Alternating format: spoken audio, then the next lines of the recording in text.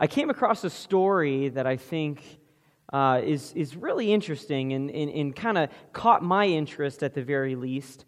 And it took place during the American Revolution. There was this pastor in a town in Pennsylvania named Peter Miller.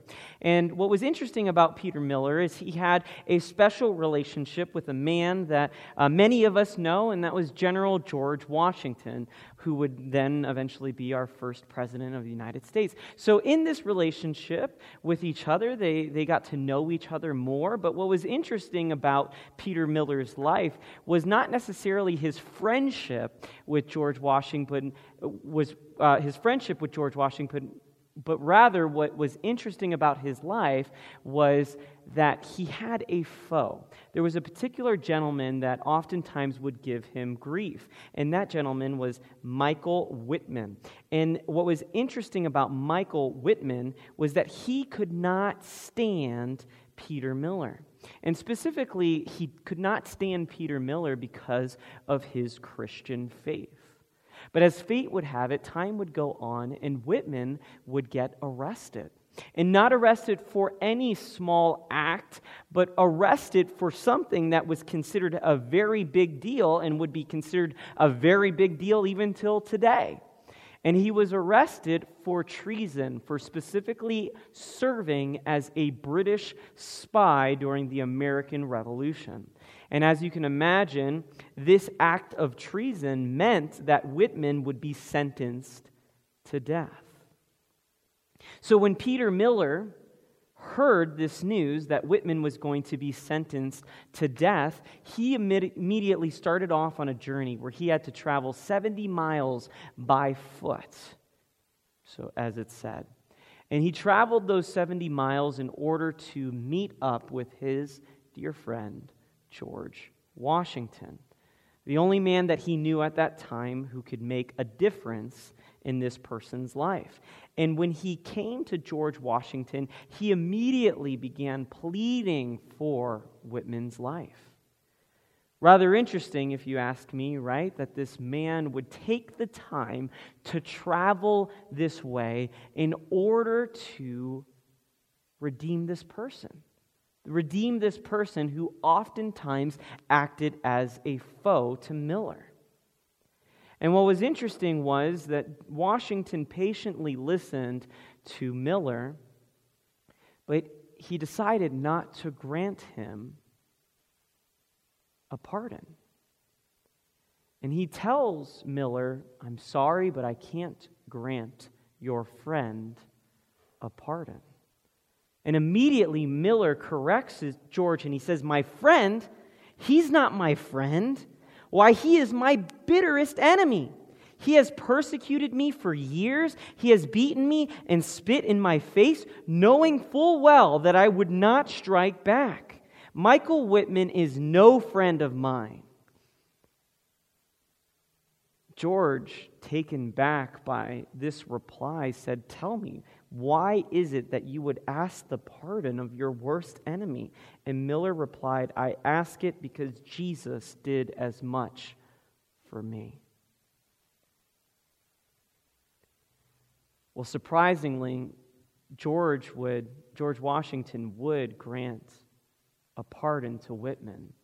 And it said that Whitman and Miller, after that, had to journey home back to their town in Pennsylvania together.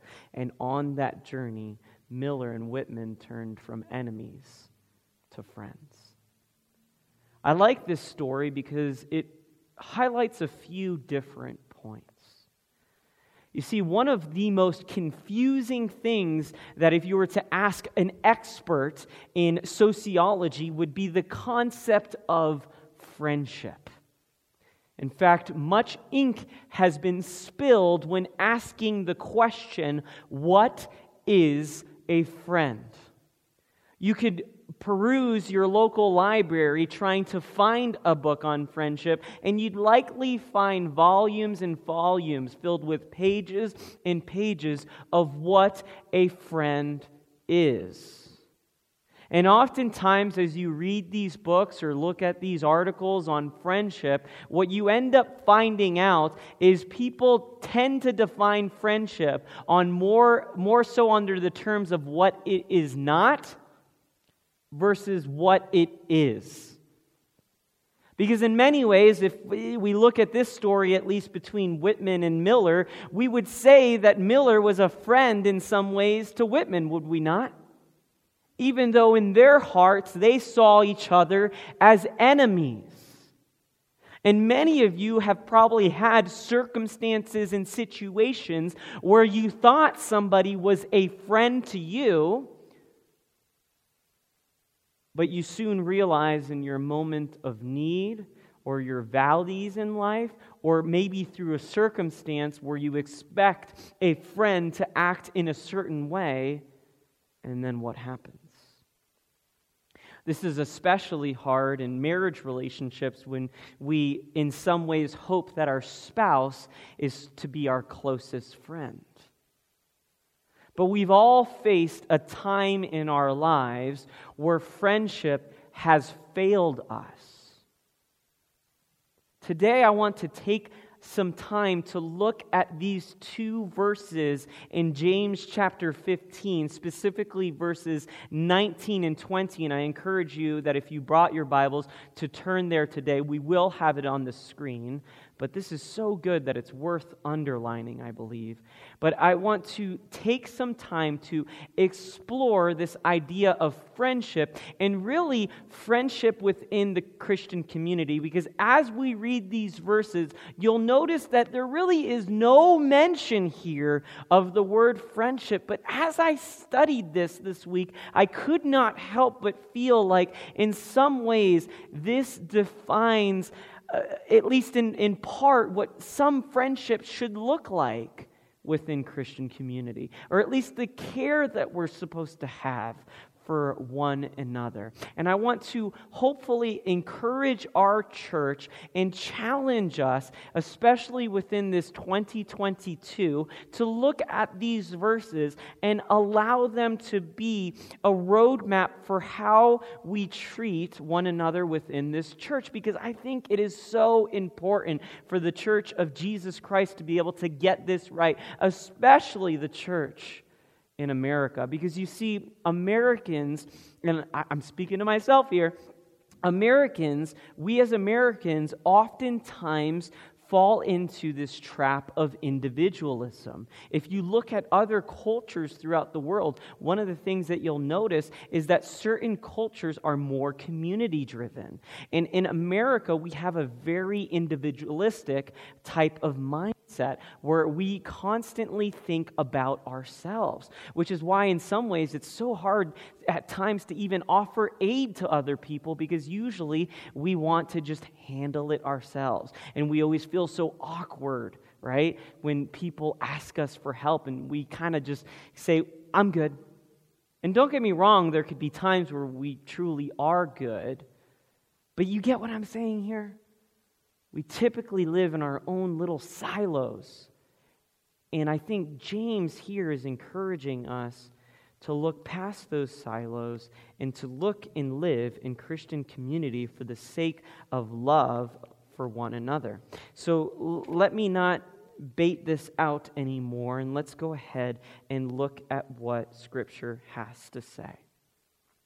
James 5:19, my brothers and sisters, if one of you should wander from the truth, someone should bring that person back. Did you see that? My brothers and sisters, if one of you should wander from the truth, and someone should bring that person back. You see, this is really, really odd. And let me explain why this is odd. Because if you've read your Bible before, if you've read at least the New Testament of Scriptures and looked at what is called the epistles, which is a fancy word to just kind of say letters, most of those letters are written to an individual who is at a church or a church altogether, and it's always written with community in mind. But specifically, if you look at maybe the letters of Paul, who wrote most of the New Testament letters that exist, if you look at his sign-off from all the letters, he usually gives what's called a benediction, a word of encouragement, and a final kind of farewell to those that are reading and hearing his letters to various people and churches. But James kind of decides to stand apart here, and he does something completely different. But he uses the last words in his letters to continue to encourage the church and challenge the church with Christian living. He doesn't do your typical sign-off. And in some ways, because this is so different, we should pay close attention to it. And James here uses this Greek word, which I've mentioned before, adelphos. And this Greek word of adelphos, which honestly isn't really that special, but James uses it so much that I think it's worth at least kind of mentioning, is that James uses this Greek word, which means brothers and sisters, but so much more. It means my kinsmen. James is linking himself up as closely as he can with those that will be reading his letter in order to realize that he has love behind what he's saying, that he's viewing these people as closely as he can as kinsmen. And it's in that spirit that he wants to communicate these words. But what is he really saying here? He's trying to highlight the kind of person that wanders from the truth. That wanders from the truth. But what truth is James really talking about? You see, what James has in mind isn't just any simple truth out there as far as a random fact. The truth that James is talking about is the gospel. The gospel truth. You know, I remember years ago when I was sitting on a church leadership team, we were meeting together for weekly Bible studies, and we would encourage each other. And it was some version of, maybe we would listen to a message from North Point Church. We'd listen to an Andy Stanley message, or maybe we would read through a book of the Bible together, or we would read through maybe just a popular book of that time. And it was really a great, enriching time. And I remember always looking around the room and not really feeling like I fit in, not because I wasn't welcome, but because there were so many people there that were just so gifted and if I could use this word, anointed in what God was using them with. And I was just in college, just trying to get my bearings with all this going.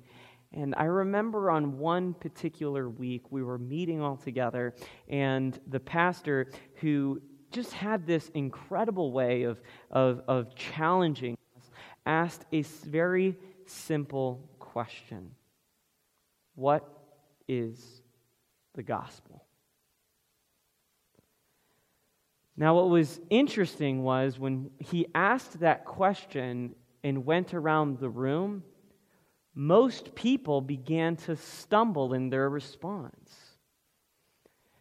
And while I don't want to put anybody on the spot here, because it's easy when you're on the spot to just be forgetful of what you want to say, the truth remains that if I were to ask some of us what the gospel is, we would probably struggle as well. And there's a sense of tragedy in that, because ultimately I would hope that most of us are here, and most of us who call and label and identify ourselves as Christians would very easily be able to say what the gospel is. Now, the gospel itself means the good news. So if I were to ask you, what is the gospel? What is the good news? I would hope that each and every single one of us could think about Jesus. Jesus coming into this world, living a life that we could not live, dying a death that we deserved, and being able through that act to afford each of us the forgiveness of sins, reconciliation with God, that through His resurrection, we too are resurrected. There's many verses that I think highlight well what the gospel is, but one of my favorites that I know many of you have memorized or are fond of course, comes out of John 3:16.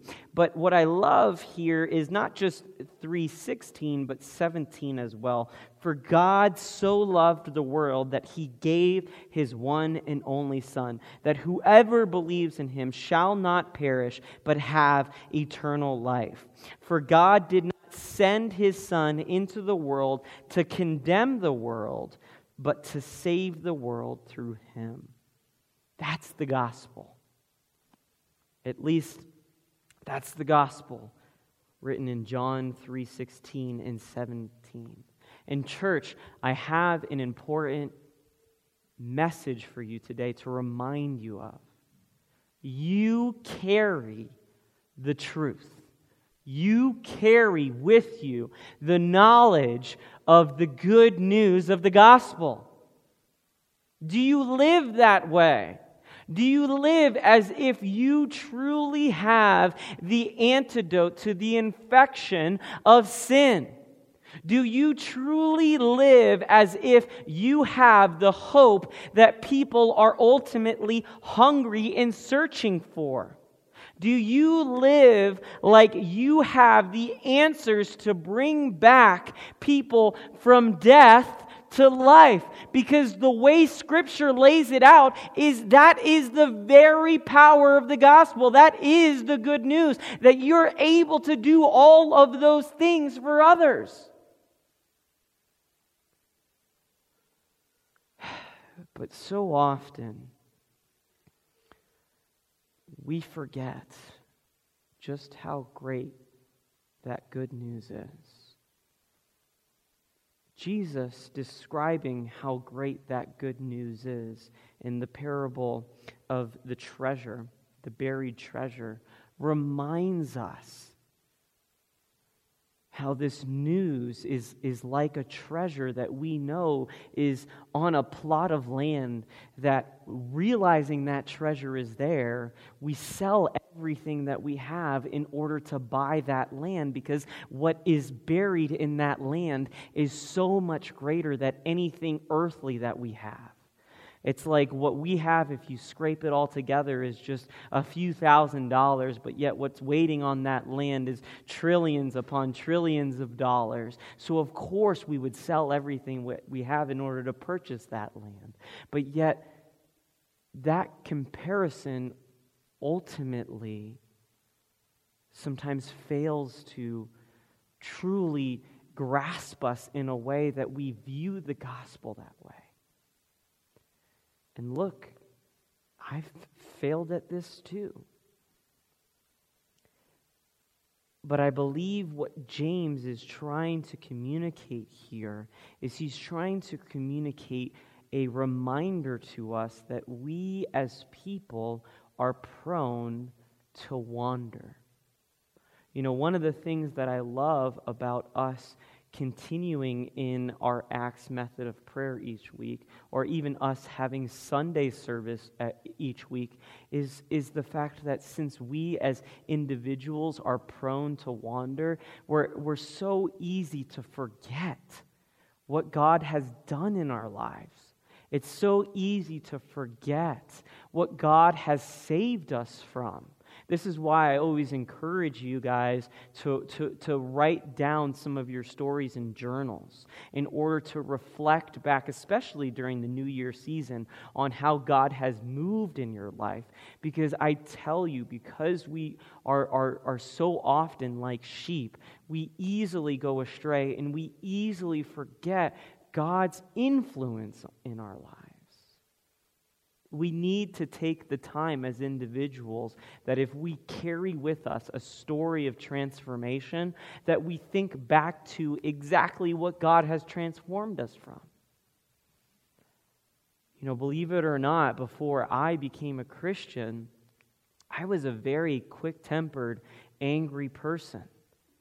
I mean, I lived with a short fuse, where it was so easy for me to just get upset at something, at small things, and to allow that to just cloud my life.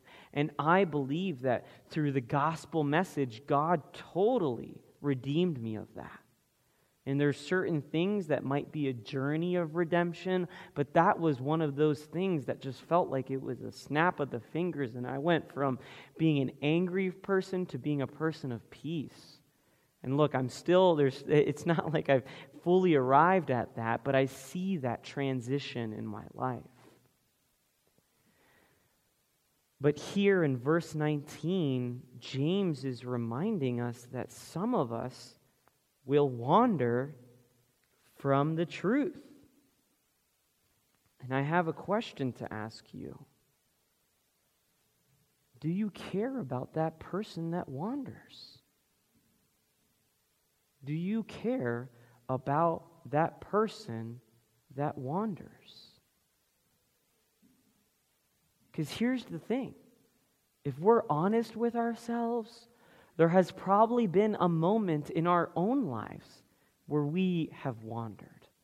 There's probably been a moment where we have failed to allow God to have full supremacy over our lives, or where we have forgotten in some ways God's goodness in our lives, and maybe it's because we're in the midst of a circumstance that shakes us and rocks us and causes us to question the Lord, or maybe it's because we allow our lives to get so busy that we don't allow prayer and coming to church and reading scriptures and being committed to Christian fellowship, that for whatever reason the Lord loses priority in our lives, and because of that we wander.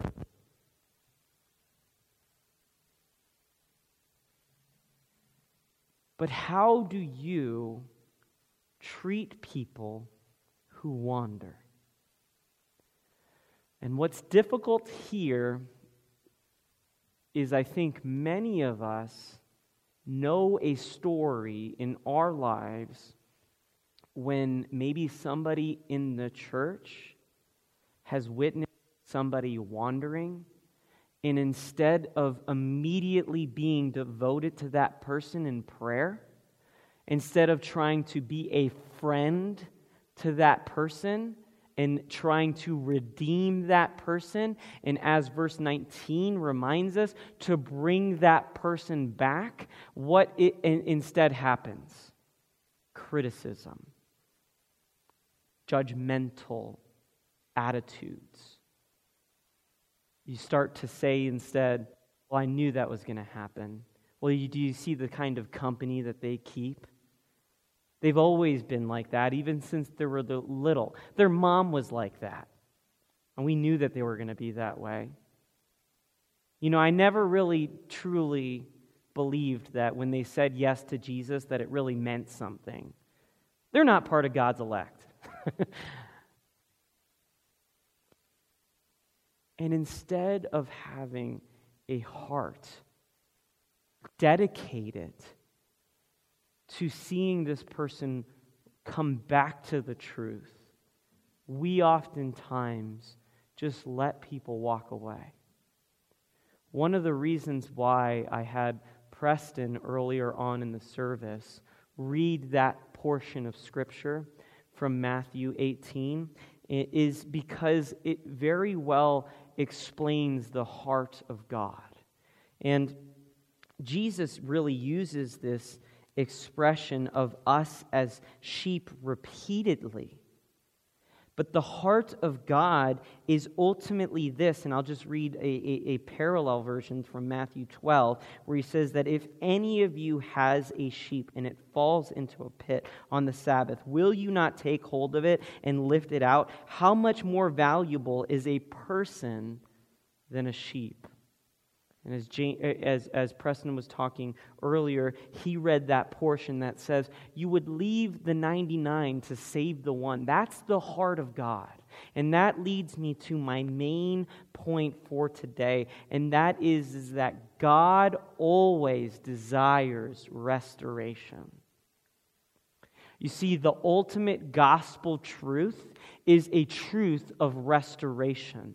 The gospel story is a story of restoration. If you read the Bible from cover to cover, from the moment humanity falls in Genesis chapter 3, God works out a plan of restoration. And all the books of the Old Testament are ultimately leading to the person of Jesus. And all of that is developing into Jesus coming to bring us restoration.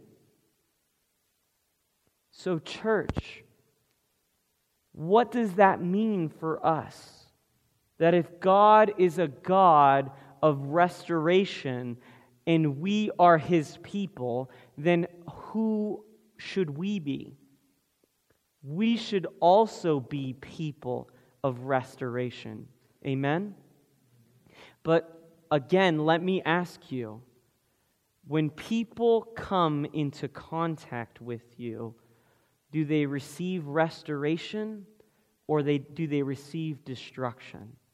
Because one of the things that we've learned from this book of James is that we have the power to bring life, but we also have the power to bring death, destruction, to curse people with our words and with our actions. And the hard message that we need to hear today, that if we truly are to be friends with one another, if we truly are to be committed to this fellowship with one another, then we need to be committed to each other in a godly friendship that desires restoration.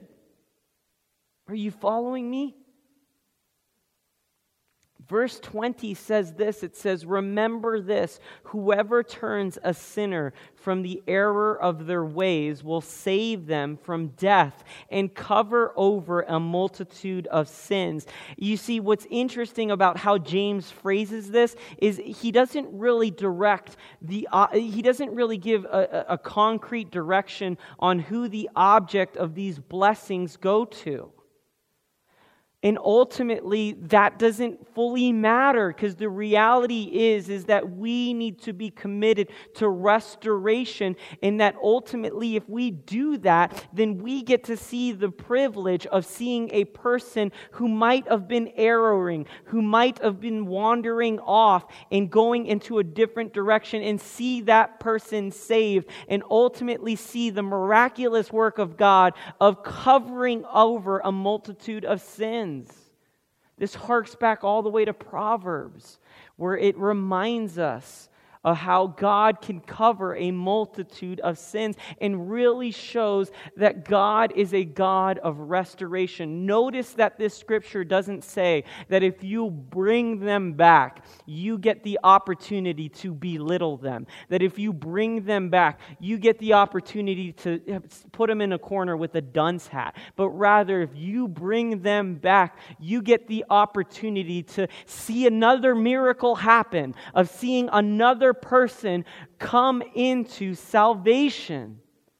So it's so easy in these two verses to get lost on what I would call theological insignificance. And don't get me wrong, theology is very important. Roger would beat me up if I said anything wrong. But we can get so lost in the debate of, well, does this mean an individual is, once saved, always saved, or if they can wander away, does that mean they lose their salvation? And look, that debate's important. But the more important thing is that we care to restore. Because ultimately, many of us we're all prone to wander. And church, I believe God is calling this church to have eyes wide open to be able to see the people in this community, both inside and outside of the church, and live with that heart of restoration. Because God always desires restoration. So if you see your brother or sister wandering off, then have the love for them. Be a true friend to them and get invested in their lives. Not in a way where you're just trying to point out every problem, because what does Jesus say about that? You could point out a speck of dirt in someone else's eye when you have a log in your own, right?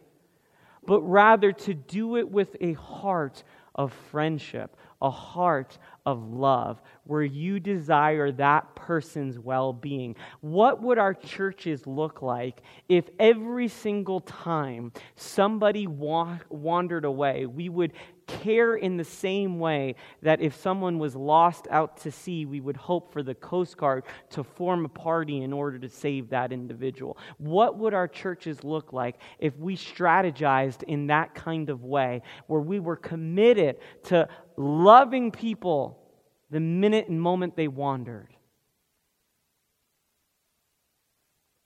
I think it would look like a different place than sometimes what we see today. But that is ultimately the place that God is calling us to. And look, we're going to fail in our journey to get there, but we need to be committed to one another in restoration. You know, our church is called Peace Mennonite Community Church, right? And there's two important words that come up in the name of our church: peace and community. Those words are meant to be descriptors of who we are, that we are people of peace. Well, part of being a person of peace is being a restorative person, to bring wholeness to somebody's life. And community, that means that we are people that are committed to the ones that are around us. Are you committed in that way? God is calling us to be invested in each other's lives. And James uses his last and final words to remind us of that. Our faith is a faith of restoration. Amen? And we are called to bring that restoration to others. Let's pray.